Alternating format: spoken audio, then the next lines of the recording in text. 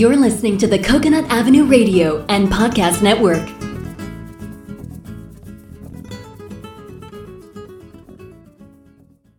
Welcome to Out There on the Edge of Everything, the show that examines, helps you understand, and effectively deal with the interesting edges of life. Broadcasting now from the virtual C344 studios overlooking the edge of Coconut Avenue is your host, award-winning and best-selling author, Dr. Stephen Lesovich.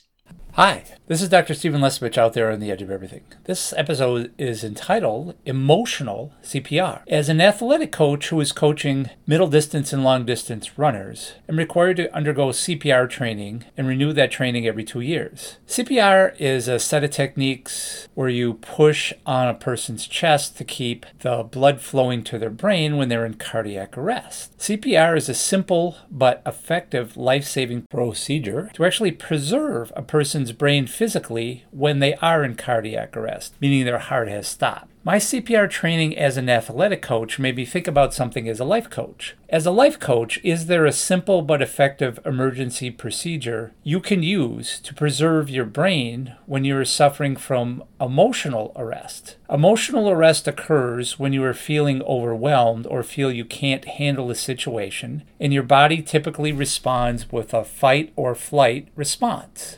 Emotions are defined as bodily reactions that are activated through neurotransmitters and hormones released by the brain. When you are faced with a person, situation, or event in your life, you create one or more emotions based on your current attitudes, beliefs, and physical perceptions, and from physical sensations you receive from your five senses of sight, sound, touch, smell, and taste. In many instances, a person, situation, or event in your life causes you to create one or more emotions that cause you to get overloaded and to go into emotional arrest. The emotions you create under emotional arrest include a complex and interrelated set of behavior patterns and reactions that are likely detrimental to your mental and physical health. So how can you effectively handle any situation in which you are under emotional arrest? Use emotional CPR. Use this simple and effective emotional CPR technique that I have developed. Immediately become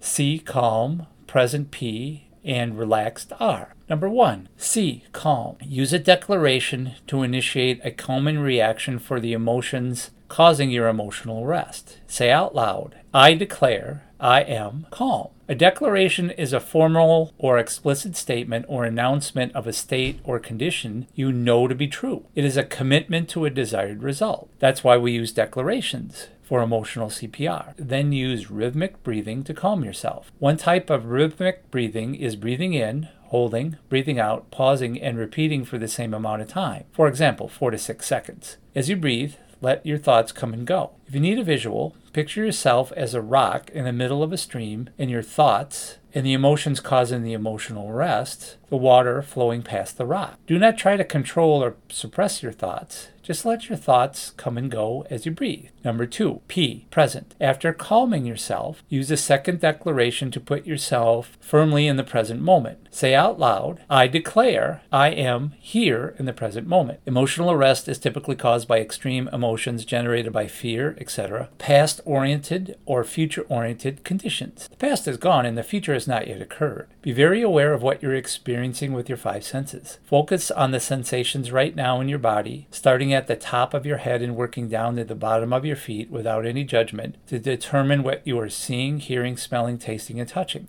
Then change your focus to determine what you are thinking about. Become aware of what you are experiencing with your thoughts, without judgment, with your first sense, your intuition. Your intuition is your inner guidance system that operates on a vibration of truth and love and helps you stay authentic and in integrity. Your intuition emanates from the energy of a higher power and provides you with divine guidance and divine intelligence in the present moment and keeps you in the present moment. Number 3, R, relaxed. When you are 100% in the present moment, use a final declaration to relax yourself. Say out loud, I declare I am relaxed. Relax your body first by focusing on slowly tightening and relaxing your muscle groups. Start with your head, neck, and face muscles and work your way down your body to your toes. While you focus on each muscle group, lightly tense and hold that muscle group for about 6 seconds, and then release the tension for about 15 seconds, then repeat. Then relax your mind. Change your mental focus to a peaceful time or event you have previously experienced in your life. Focus on that peaceful time or event for at least 17 seconds.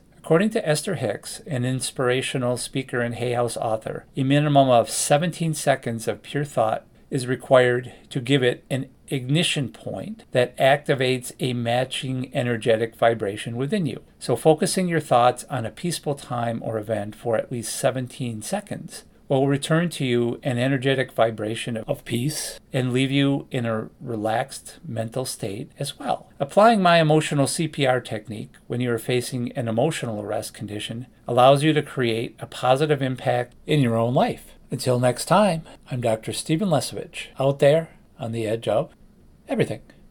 You have been listening to Out There on the Edge of Everything, the show that examines, helps you understand, and effectively deal with the interesting edges of life. For more information on your host, Dr. Stephen Lesovich, please visit slesovich.com. For more information on prior and future shows, please visit CoconutAvenueRadio.net.